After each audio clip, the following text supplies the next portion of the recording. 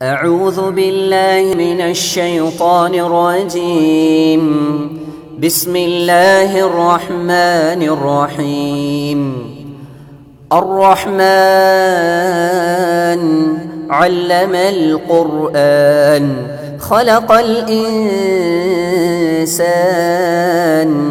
علمه البيان. அஸ்ஸலாமு அலைக்கும் வரஹ்மத்துல்லாஹி வபரகாத்துஹு. கண்ணியத்திற்குரிய பெரியோர்களே, தாய்மார்களே, சகோதர சகோதரிகளே, அந்த ஏக இறைவனின் மாபெரும் அருளால் குடியரசும் குடிமக்களும் என்கின்ற ஒரு தலைப்பு இந்த பொதுக்கூட்டத்திலே எனக்கு வழங்கப்பட்டிருக்கிறது. இந்த நாடு, அதை ஆளுகின்ற ஆட்சியாளர்கள், தற்பொழுது அவர்கள் ஆண்டு கொண்டிருக்கின்ற விதங்கள், இது குறித்து மக்களிடத்திலே தோலுரித்து காட்ட வேண்டும் என்பதற்குத்தான் இந்த தலைப்பு. குடியரசு, குடிமக்கள். இந்த நாடு ஆங்கிலேயர்களுடைய பிடியிலிருந்து 1947 ஆகஸ்ட் 15ஆம் நாள் சுதந்திரம் அடைந்திருந்தாலும் இந்த நாட்டில் இயங்கக்கூடிய சட்டங்கள், பொருளாதாரம், கலாச்சாரம், ஆன்மீகம், அரசியல், இந்த சட்டங்கள் அனைத்துமே மக்களால் ஏகோபித்து முடிவெடுக்கப்பட்ட சட்டங்களாக இருக்க வேண்டும். அது மக்களுக்கான, மக்கள் நலனுக்கான சட்டங்களாக இருக்க வேண்டும் என்பதை அடிப்படையாக கொண்டு 1947க்கு பிறகு நாம ஒரு சட்ட நூல் உருவாக்கணும். இந்திய நாட்டு மக்களுக்காக சட்ட நூலை உருவாக்க வேண்டும். அதை வைத்து இந்த நாட்டை வழிநடத்த வேண்டும். இந்த நாட்டு மக்களுக்கான ஆட்சியை வழங்க வேண்டும் என்று சொல்லி அதற்கான ஆயத்த பணிகள் துவங்கியது. Doctor B.R.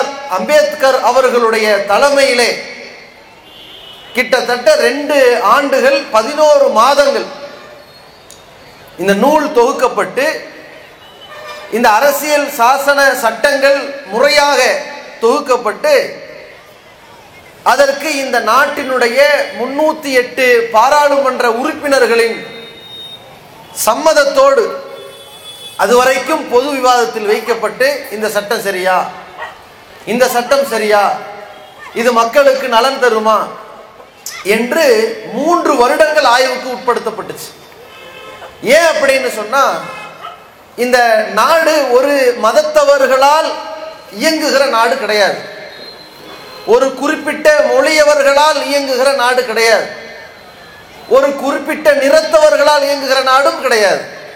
இந்த நாட்டில் மதங்கள் பல இருக்கின்றன, நிறங்கள் பலவாறு இருக்கின்றன, மொழியும் பலவாறு இருக்கின்றன, அவர்களின் கலாச்சாரங்கள் வேறுபட்டு இருக்கின்றன, அவர்கள் ஜாதிகளிலும் வேறுபட்டு இருக்கிறார்கள். இப்ப இந்துக்கள் அப்படின்னு சொன்னார்கள்னா அதுல நிறைய ஜாதிகள் இருக்கின்றன. அதுல 250 300 ஜாதிகள் இருக்கின்றன. அந்த ஒவ்வொரு ஜாதிக்கு இடையிலும் 7 பிரிவு 8 பிரிவு இருக்கின்றன. பிராமணர்கள் எடுத்துக்கொண்டால் அவர்களுக்குள்ளேயே வடகள பிராமணர்கள், தென்கலை பிராமணர்கள் இருக்கிறாங்க. அதாவது வட இந்தியாவில், வெளிநாட்டில், ஆப்கானிஸ்தான் போன்ற பகுதிகளில் இருந்து சமஸ்கிருதம் படித்து, சமஸ்கிருதத்தை மொழியாக கொண்டு, சமஸ்கிருத மொழியில் பூஜை செய்து இறைவனை வழிபட வேண்டும் என்கிற சிந்தனை கொண்டவர்கள், நெருப்பு வணக்கத்தை அடிப்படை கொண்டவர்கள், இந்தியாவில் யாகம் செய்வதற்காக, யாகம் செய்வதை அடிப்படையாக கொண்டு இந்தியாவில் புகுந்தார்களே, இவங்கெல்லாம் வடகலை பிராமணர்கள். இந்தியாவிலேயே இருந்து அந்த பெருமாளை, திருமாலை, வெங்கடாஜலபதியை, பல பேர் இருக்குது, அவர்களை கடவுள் என்று நினைத்து வழிபடுகின்ற தென்னாட்டவர்கள், தென்கலை பிராமணர்கள். இவர்களுக்கு இடையில ஏராளமான கருத்து வேறுபாடுகள், பிரச்சனைகள்லாம் ஆங்கிலேயர்கள் காலத்திலிருந்து இருக்கு. அப்ப ஒரு ஜாதிக்கு இடையிலே ஏராளமான கருத்து வேறுபாடுகள் இருக்கும் பொழுது, இந்த நாட்டில் அவர்களை வழிநடத்துகிற ஆட்சியாளர்களுக்கு மத்தியில அவர்களுடைய கலாச்சாரத்தில், மத உணர்வுகளில் மொழி உணர்வுகள்ல, அவர்களுடைய வழிபாட்டு தலங்கள்ல, அவர்களுடைய சிவில் கிரிமினல் சட்ட திட்டங்கள்ல எந்த விதமான சட்ட ஒழுங்கும் சீர்குலைந்து விடக்கூடாது. அனைவருக்குமான சட்டம் முறையாக பேணி பாதுகாக்கப்படணும் என்பதற்காக வேண்டி யாருக்கும் பாதகமில்லாத வகையில பொருளாதார திட்டம் என்ன, இந்த நாட்டு மக்களை முன்னேற்றப்படுத்துவதற்கான பொருளாதார திட்டங்கள் என்ன என்று ஒரு பிரிவு, ஆன்மீக ரீதியான திட்டங்கள் என்ன, அவரவர் மத சுதந்திரம் என்ன என்று ஒரு பிரிவு, கலாச்சாரங்கள் ரீதியான ஒரு பிரிவு, அரசியல் நிபந்தனைகள் என்ன, வாக்கெடுப்பு முறை என்ன, ஊர்தோறும் இப்ப கவுன்சிலரு, மேயரு, எம்எல்ஏ, எம்பி இப்படி பல மாதிரி வைத்திருக்கிறார்களே, சட்டசபை, பாராளுமன்றம் வைத்திருக்கிறார்களே, இந்த அரசியல் சார்ந்த முறைகள் என்ன என்று எல்லா விஷயங்களையும் கிட்டத்தட்ட 3 வருட காலம் வாத பிரதிவாதம் வைக்கப்பட்டு பொது இடங்கள்ல விவாதிக்கப்பட்டு பல சட்ட வல்லுநர்களால் பேச்சுவார்த்தைக்கு உட்படுத்தப்பட்டு ஓரளவு ஃபைனல் பண்ணாங்க. ஜனவரி மாதம் 10ஆம் தேதியோடு அது முடிஞ்சிருச்சு. 1950 ஜனவரி 10 அந்த வேலை முடிஞ்சிருச்சு. ரைட். இந்திய நாட்டில் 1947 நாடு சுதந்திரம் அடைந்தாலும் 1930களிலிருந்து இந்த நாட்டுக்கு சுதந்திரம் வேணும்னு போராட்டத்தை பெரிய அளவிலே துவக்கப்படுத்தியவர்கள் ஜனவரி 26 தொடங்கினார்கள். எப்ப? 1930 ஜனவரி 26 தொடங்கினார்கள். அப்ப அதே நினைவாக என்ன செஞ்சாங்கன்னா, நம்ம நாட்டுக்குன்னு ஒரு சுதந்திரத்துக்கு ஒரு நாளை தீர்மானிச்சோம்ல போராடுறதுக்கு, ஜனவரி 26 தானே. அப்ப அதே மாதிரி இந்த நாட்டு மக்களுக்கான ஒரு ஆட்சி, மக்கள் ஆட்சியை சட்டமேற்றி நடைமுறைப்படுத்துகின்ற ஒரு குடியரசு தினமாக ஜனவரி 26ஆம் நாளை வைத்துக் கொள்ளலாம் என்று வச்சாங்க. அதன்படி ஒவ்வொரு வருடமும் குடியரசு தினத்தின் நினைவை பேசுகிறார்கள். ஆனா இதுல என்ன நகைப்புக்குரிய விஷயம் அப்படின்னு கேட்டா, இன்னைக்கு ஆட்சி செய்து கொண்டிருக்கக்கூடியவர்களுக்கும் அந்த குடியரசுக்கும் சம்பந்தம் கிடையாது. இன்னைக்கு ஆட்சி செய்து கொண்டிருக்கக்கூடிய சட்ட திட்டங்களுக்கும் அங்கே அனைவராலும் ஏகோபித்து எடுக்கப்பட்ட சட்டங்களுக்கும் சம்பந்தம் கிடையாது. இங்க இருக்கின்ற குடிமக்களுக்கும் அன்றைக்கு போடப்பட்ட சட்டங்களுக்கும் எந்த சம்பந்தம் கிடையாது. அதான் இப்ப விஷயமே. இது சுருங்க சொல்றதா இருந்தா, அமெரிக்காவில் கலிபோர்னியாவில் காந்தி சிலையை உடைத்து விட்டார்கள். சரியா? ஒவ்வொரு நாட்டில் தலைவர்களுக்காக வேண்டி சிலை வைப்பது அவங்க கலாச்சாரம். மார்க்கத்தில் அப்படி இல்லை, இஸ்லாத்தில் அப்படி இல்லை. அவர்களை உள்ளத்தில் மதிக்க வேண்டுமே தவிர ஒரு சிலை உருவத்தில் வைத்து அவர்களை கடவுளாக்குகிற கற்பனை சித்தாந்தம் இஸ்லாத்தில் கிடையாது. ஆனால் இந்த தலைவர்களுக்கெல்லாம் சிலை வடிக்கக்கூடிய நிலை இருக்கிறது. அப்ப காந்திக்கு சிலை அமெரிக்காவில் வச்சிருக்கிறாங்க. பெரும் தலைவர், சுதந்திர போராட்டத்துக்கு பாடுபட்டவர், கருப்பின மக்களுக்கு எதிராலாம் அந்த தென்னாப்பிரிக்காவில் குரல் கொடுத்தவர், நிறைய விஷயங்கள் அவரை பத்தி சொல்லி சிலை வச்சிருக்கிறாங்க. அந்த சிலையை உடைச்சிட்டாங்க. அந்த உடைப்புக்கு இந்திய நாடு கண்டனம் தெரிவிக்குது. யார் கண்டனம் தெரிவிக்கிறான்னு பாருங்க. மத்தியில் ஆளுகின்ற பாஜக அரசாங்கம் அதற்கு கண்டனம் தெரிவிக்குது. இவனுவ யாருன்னு கேட்டா, இதே ஜனவரி 30ஆம் நாள் பயங்கரவாதி நாதுராம் கோட்சே மூலமாக இந்த காந்தியை சுட்டு கொலை செய்து பயங்கரவாதத்திற்கு வித்திட்டவர்கள் இவர்கள். இவனே அவரை கொல்லுவானா, அவர் பெயரால் உடைக்கப்பட்ட சிலைக்கு இவனே அதை கண்டிப்பானா. எப்படி இருக்கு பாருங்க கூத்து. யார் உடைச்சிருப்பாப்ப? இவனுக்கு தான் பண்ணிருப்பானுங்க. ஆனால் இன்னைக்கு இந்த நாட்டினுடைய சுதந்திரத்திற்கும் குடியரசிற்கும் இந்த மக்களாட்சிக்கும் எந்த முனையளவு கூட சம்பந்தம் இல்லாதவர்கள் தான் இன்னைக்கு அரியணையில உட்கார்ந்துகிட்டு இருக்கிறாங்க. இந்த நாடு சுதந்திரம் அடைவதற்கு இவர்கள் யாராவது பாடுபட்டார்களா? இன்னைக்கு மத்தியில் ஆளுகின்ற பாஜக அரசாங்கம் பாடுபட்டதுங்கிறீங்களா? வரலாற்றில் சுதந்திர போராட்ட தியாகத்தில் ஒருத்தம் பேராததுல இருக்குதா? கிடையாது. இவர்களின் மூத்த தலைவர்களில் ஒருவராக கோல்வார்க்கரை சொல்லுவாங்க, சாவார்க்கரை சொல்லுவாங்க. யார் அவர்கள்? இந்த நாட்டில் வாழுகின்ற இந்துக்கள், கிறிஸ்தவர்கள், இஸ்லாமியர்கள் வாழக்கூடிய மக்களுக்கு மத்தியில் ஆங்கிலேயர்களுடைய சர்வாதிகார பிடியிலிருந்து அவர்களை விரட்டி அடிப்பதற்கு போராடியவர்களா இவங்க? கிடையாது. இவர்கள் யார் என்று சொன்னால், ஊருக்கு கோயில் விழாவுக்கு முன்னாடி நின்று இந்த நாட்டில் ஆங்கிலேயர்களுடைய ஆதிக்கத்தில் இருக்கின்ற இந்த பகுதி நல்லபடியாக செயல்பட வேண்டும், என்று சொல்லி பூஜை செய்தவர்கள். பிரிட்டிஷனுடைய ஆட்சி மலர வேண்டும் என்று அந்த இறைவனை பூஜிப்போம் வாருங்கள்னு கூக்குரலிட்டு அழைத்தவர்கள் இவங்க. இதே ஆங்கிலேயர்களை ஓட விட்டு அடித்தவர்களில் தங்கள் சதவீதத்தை விட அதிகமான அந்த முஸ்லிம் சமுதாய மக்கள் போராட்ட களத்தை சந்திக்கும் பொழுது, இந்து சமுதாய மக்கள் போராட்ட களத்தை சந்திக்கும் பொழுது, அந்த போராட்ட களத்தில் தப்பும் தவறுமாக ஆங்கிலேயர்களால் பிடிபட்டவர் வாஜ்பாய். சின்ன பிள்ளையா இருக்கும்போது பிடிச்சிட்டு போயிட்டாங்க. என்ன சொன்னாரு? ஆங்கிலேயர்களுக்கு எதிராக நான் ஒன்றும் பண்ணல, ஆங்கிலேயர்களுக்கு எதிராக ஒரு கண்டன ஆர்ப்பாட்டத்தில் ஈடுபட்டவர்களை என்ன நடக்குது என்று அங்க கல்லும் முள்ளும் விழுந்து கொண்டிருக்கும் போது நான் வேடிக்கை பார்த்துக்கிட்டு இருந்தேன். போலீஸ் வந்து என்னையும் சேர்த்து உள்ள பிடிச்சிட்டு போயிட்டாங்க, தயவு செய்து என்னை மன்னிச்சிருங்க என்று மன்னிப்பு கடிதம் கொடுத்து சரணடைந்தவர்கள் தான் இன்றைக்கு ஆட்சியாளர்களாக இருக்கிறார்கள். இந்த நாடு சுதந்திரம் அடைந்ததற்கும் இவர்களுக்கும் எந்த சம்பந்தம் கிடையாது. இந்த நாட்டில் குடியரசு திட்டங்கள் போடப்பட்டுச்சே, இந்த திட்டங்கள் அனைத்துமே இவர்களுக்கு எதிரானவை. இன்னைக்கு ஆட்சி பண்ணிக்கிட்டு இருக்கானே அவர்களுக்கு எதிரானவை, இவர்கள் அதற்கு எதிரிகள். இந்த நாடு மூவர்ண கொடியை அங்கீகரித்தது இல்லையா? ஒரு முஸ்லிம் பிரமுகர் சுரையா தயோப்ஜி என்பவர் தான் மூவர்ண கொடி என்ன செஞ்சாங்க, வடிவமைச்சாங்க. அந்த முதல்ல இருக்கக்கூடிய அந்த செந்தூர கலரு, அதற்கு பிறகு வெள்ளை கலரு, அதற்கு பிறகு பச்சை கலரு, நடுவில் அசோக சக்கரம் என்ற ஒரு வடிவமைப்பு இருக்கு பாருங்க. அந்த கொடியை தங்கள் நாட்டின் கொடியாக ஏற்றுக்கொள்ள மறுத்தவர்கள் இவர்கள். இன்னைக்கு ஆட்சியில் இருக்காம பாருங்க. அவர்கள் தங்களுடைய தலைமை பீடமாக வைத்திருப்பது எதை? இந்த நாட்டு மக்களின் தலைமை பீடமாக டெல்லி செங்கோட்டை இருக்கும்னு சொன்னா, அவர்களின் தலைமை பீடமாக நாக்பூர் இருக்கும், RSS கோட்டை இருக்கும். அவர்கள் அதுல எதை ஏற்றுவார்கள்?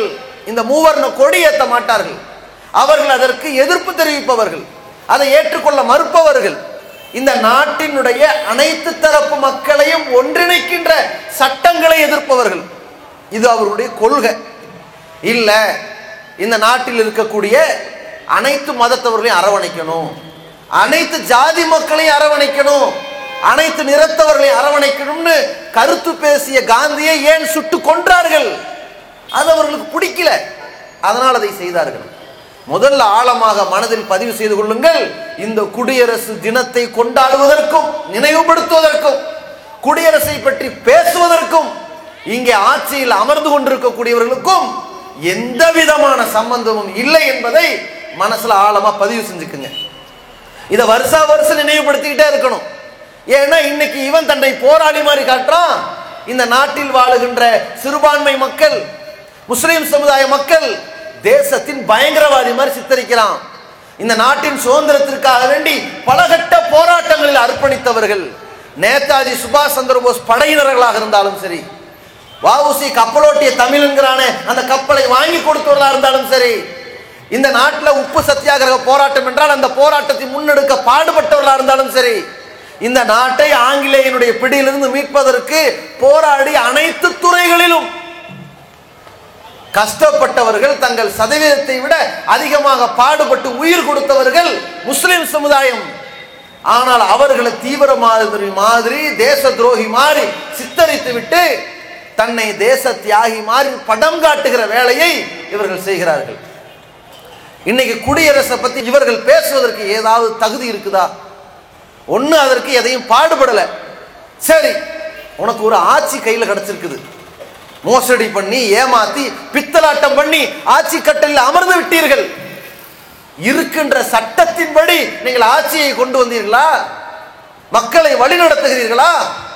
அனைத்தையும் தலைகீழாக மாற்றிக் கொண்டிருக்கிறார்கள். ஆங்கிலேயன் காலத்தில் இருக்கின்ற சர்வாதிகாரத்தை விட மிக கொடூரமான ஆட்சியின் பக்கம் மக்களை வழிநடத்தி கொண்டிருக்கிறார்கள். நிறைய சொல்லலாம்.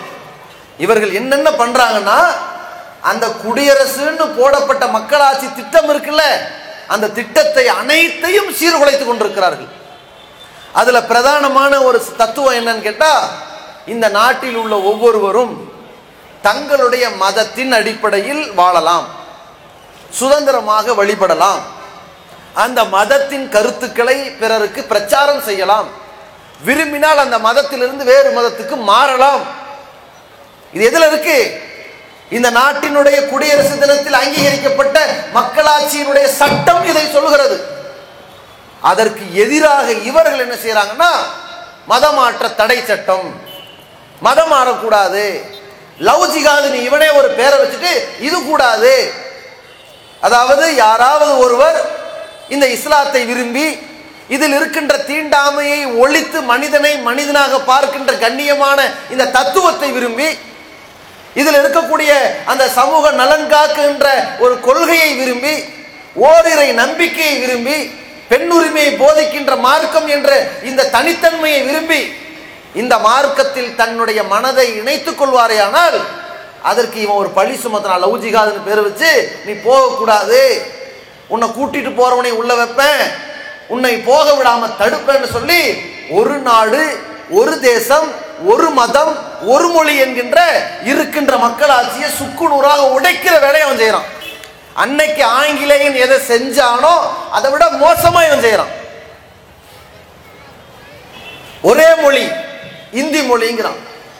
எல்லா இடத்துக்கும் கொண்டு வா, இந்தி மொழி தான் அனைத்திற்கும் அம்சம் அடிப்படைங்கிறான். சமீபத்தில் கூட அஞ்சலக தேர்வு, அஞ்சலக தேர்வுல சர்வதேச மொழியாக இருக்கிற ஆங்கிலத்தில் எழுதலாம், இல்லாவிட்டால் இந்தியில தான் எழுதணும்னு சொல்லிட்டான். வட மாநிலத்தில் இருக்கிற எல்லாருக்கும் இந்தி தெரியும், அவன் எழுதுவான். தென் மாநிலத்தில் இருக்கக்கூடியவனுக்கு, கன்னடம் தெரிஞ்சவனுக்கு, மலையாளம் தெரிஞ்சவனுக்கு, தெலுங்கு தெரிஞ்சவனுக்கு, தமிழ் தெரிஞ்சவனுக்கு எப்படி இந்தி தெரியும்? அவன் எப்படி எழுதுவான்? அவன் இங்கிலீஷ்ல எழுதணும் அல்லது இந்தியில் எழுதணும். தெரியாவிட்டால் அவன் பரீட்சையில் இடம்பெறவே முடியாது, மத்திய நிறுவனங்கள்ல வேலை செய்யவே முடியாது. இது சம்பந்தமாக தென்னிந்தியாவை சார்ந்த பாராளுமன்ற உறுப்பினர்கள் மத்திய அரசு கடிதம் எழுதுறாங்க. இது துரோகமா இருக்குது, ஒரு மொழியை திணிக்கின்ற திட்டத்தை நீங்க மறைமுகமா கள்ளத்தனமா பண்றீங்க என்று சுட்டி காட்டும் பொழுது என்ன பண்றாங்க, ஓஹோ உங்களுக்கு சிரமமா இருக்குதா, வேண்டும் என்றால் நீங்கள் உங்கள் தாய்மொழியில் பரீட்சை எழுதலாம். அதை கேட்டா முதல்ல கேட்காத வரைக்கும் இதை அமுக்கிடுவோம், கேட்டா அதை கொடுப்போம். அப்பதான் அடுத்த வருஷம் போக போக என்ன வரும், இல்ல எல்லாரும் இந்தியில எழுத தயாராயிட்டாங்க அப்படின்னு அதை சட்டமாக்கிடுவான். இந்த மாதிரி மக்களுடைய மொழி உணர்வை பறிக்கின்ற, மத உணர்வை பறிக்கின்ற, காயப்படுத்துகின்ற வேலையை கச்சிதமா செஞ்சுக்கிட்டு இருக்கிறான். இதுல பாருங்க, ஒரு துறை மத உணர்வு. இந்த நாட்டில் பலரும் பல நம்பிக்கையில வாழ்ந்துகிட்டு இருக்கிறாங்க. யாருடைய மத உணர்வுகளையும் புண்படுத்துற மாதிரி நடக்கவும் கூடாது, இவன் தன்னுடைய மத உணர்வுகளை இன்னொருத்தன் திணிக்கவும் கூடாது. இது ஒரு துறை. இதுல இவன் கோட்டை விட்டான். யோகாசனம்ங்கிற பேர்ல அனைவரும் கட்டாயம் யோகாசனம் பண்ணணுங்கிறான். அதை நம்ம ஏன் பண்ணணும்? அவனுக்கு தேவையான உடற்பயிற்சி எடுக்கிறான், அதை உடற்பயிற்சிங்கிற கோணத்துல பண்ணுங்கிறான். யோகாசனம் என்பதனுடைய ஒரு துவக்கத்தில் அது மனிதர்களை வழிபடுகிற சில வழிமுறைகள் அதில் இருக்கிறதுனால அது இறைவனை வழிபட வேண்டும்ங்கிற அந்த ஓரிரை நம்பிக்கைக்கு எதிராக இருக்கிறதுனால அந்த நிலையை முஸ்லிம்கள் செய்ய மாட்டார்கள். இவன் என்ன பண்றான், யோகாசனம் பண்ணு, உடல் ஆரோக்கியம் நினைச்சு பண்ணு, நீ அதுல மதத்தை யோசிக்கிற என்று சொல்லி திணிக்கிறார்கள். நான் கேட்கிறேன், அப்ப இருக்கட்டும், அப்படி வைப்போம். இந்தியாவில் இருக்கிற எல்லா ஆண்களுக்கும் கத்னா போனோம்னு அறிவிச்சுடுங்களேன், அவ்வளவு பேர் சுண்ணத்து பண்ணுங்க அப்படின்னு நம்ம அறிவிக்கிறோம். செஞ்சிடலாமா? முதல்ல எம்பிலேருந்து எம்எல்ஏ அவ்வளோ பேர் வா, அவ்வளோ பேர் ஆஸ்பத்திரிக்கு போய் சுண்ணத்து பண்ணிட்டு வாங்க. கொரோனா ஊசியை விட சுண்ணத்து பண்றது கொஞ்சம் சிரமம் தான் அவங்களுக்கு. பண்ணிட்டு வாங்கன்னு சொல்லுவோமே, ஏத்துக்குவீங்களா? ஏன் மறுக்கிறீங்க? இல்ல அது ஒரு மதத்தினுடைய வழிமுறையா இருக்குது. சரி, மத வழிமுறைன்னு பார்க்கற, ஆரோக்கியம் பாரு, அது உனக்கு பல கேட்டிலிருந்து உன்னை காக்கும் கேடயம்னு பாரு. உலக நாடுகள்ல பல நாட்டுல பல ஆண்கள் இந்த மாதிரி விருத்த சேதனம் செய்யணும்னு அந்த நாட்டவர்களுக்கு சட்டம் போட்டிருக்காங்களே, அதை பார்த்துட்டு செஞ்சு ஏத்துக்குவியா? ஏத்துக்க மாட்டீல. அப்ப மட்டும் அந்த மத பாசை, மத ஜாடை உனக்கு தெரியுதா இல்லையா? அப்ப நீ என்ன பார்க்கிற? அவர்களுடைய நம்பிக்கையில தலையிடாதேன்னு சொல்ற. அதே மாதிரி தானப்பா இந்த யோகாசனத்தை நீ ஏன் திணிக்கிற? வந்தே மாதிரம்னு சொல்ல தூண்டுற, தாய் மண்ணே வணக்கம்னு சொல்ல சொல்ற. தாய் மண்ணே வணக்கம்னு சொல்லாவிட்டால் நமக்கு தேசபக்தி இல்லையா? இவனுக்கு பண்ற எல்லா சேட்டையும் துரோகமும், இந்த நாட்டில் இவர்கள் செய்கிற அனைத்து மோசடிகளையும் மூடி மறைப்பதற்கு அவங்க கையில் எடுத்திருக்கிறது என்னது? பாரத் மாதா கி ஜெய், தாய் மண்ணே வணக்கம், பாரத தாய்க்கு வணக்கம்னு சொல்லிட்டா ஓகே, அவன் தேச தியாகி. எவ்வளவு பாவம் பண்ணாலும் அவன் தேச தியாகி.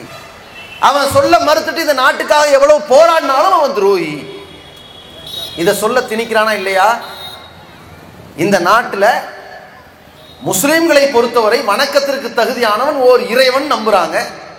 அவர்கள் மண்ணை வணங்க மாட்டார்கள். பெத்த தாயை வணங்க மாட்டானே, பெத்த தாயை மதிப்பான், மரியாதை செலுத்துவான், அவர்களுக்கு நல்லுபகாரம் செய்வான். வணங்குவானா?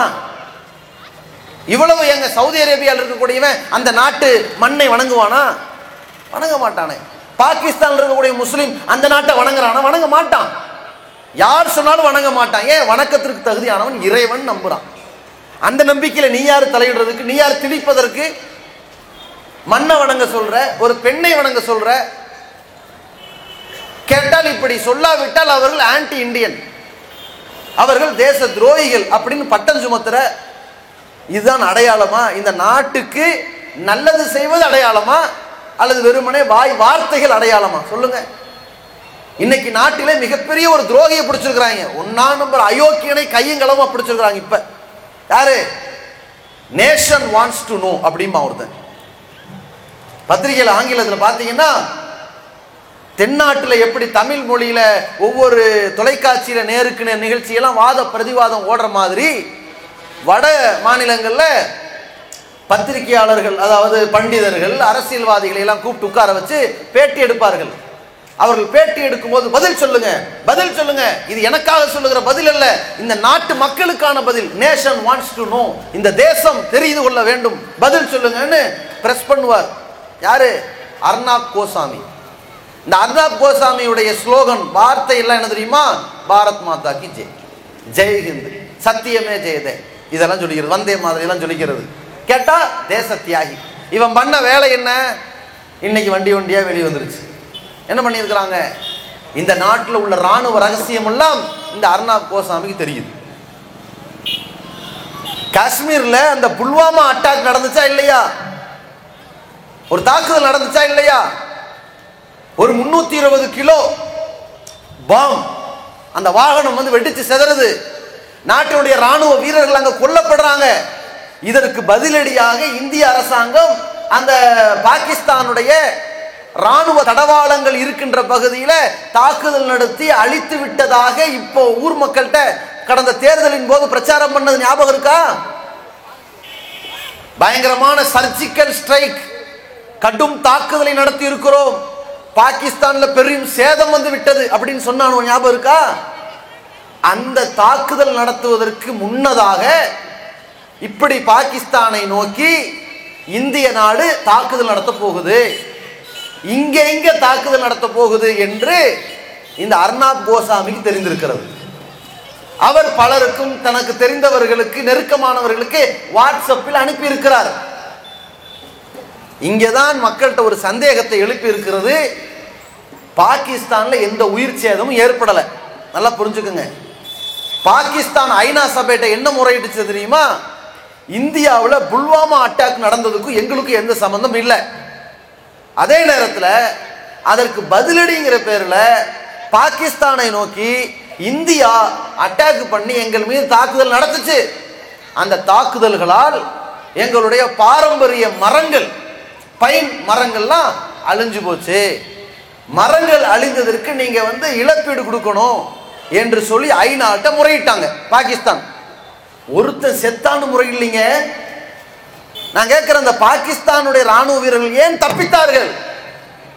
இந்தியாவிலிருந்து அட்டாக் நடக்க போற ஒரு தகவல் மத்திய ராணுவத்தின் மந்திரிகளுக்கு மட்டும் தெரிந்திருக்கிற தகவல், மத்திய உள்துறை அமைச்சருக்கு மட்டும் தெரிந்திருக்கிற தகவல்.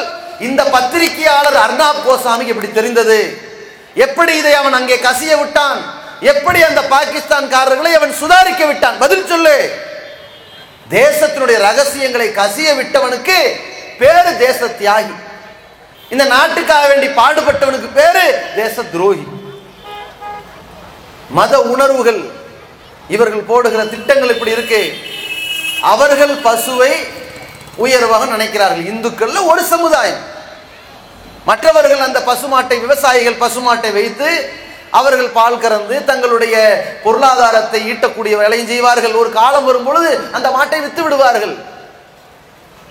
அதான் அவர்களுக்கு பொருளாதாரத்தை ஈட்ட முடியும். விவசாயிகள் அதை நம்பித்தான் இருக்கிறார்கள். இந்து சமுதாய மக்களும் பசுமாடா இருந்தாலும் சரி, காளமாடா இருந்தாலும் சரி, அதை வித்து அதை இறைச்சியாக்கி அதை சாப்பிடக்கூடிய நிலையில் தான் இருக்கிறார்கள். ஆனால் இவன் என்ன பண்றான்? பசு நேசம்ங்கிற பேர்ல, பசு விரும்பிகள் என்ற பேர்ல பசுமாட்டை நீங்க கொல்லக்கூடாதுன்னு சொல்லி அதன் மூலமாக மனிதர்களை கொலை செய்கிறார்கள். நீ பசுவை நேசிக்கிற, உன் வீட்டுல பசுவை நேசி, உன் வீட்டில் இருக்கிற பசுவை நான் வந்து அறுக்க வந்தா அதை நீ கண்டனம் தெரிவி. உன் வீட்டில் இருக்கக்கூடிய அந்த பிராணியை நான் துன்புறுத்தினால் கேள்வி கேளு. இஸ்லாமியர்களை பொறுத்த வரைக்கும் உயிரோடு இருக்கிற எந்த பிராணியும் துன்புறுத்தக்கூடாது என்று சொல்லுகிற மார்க்கம்.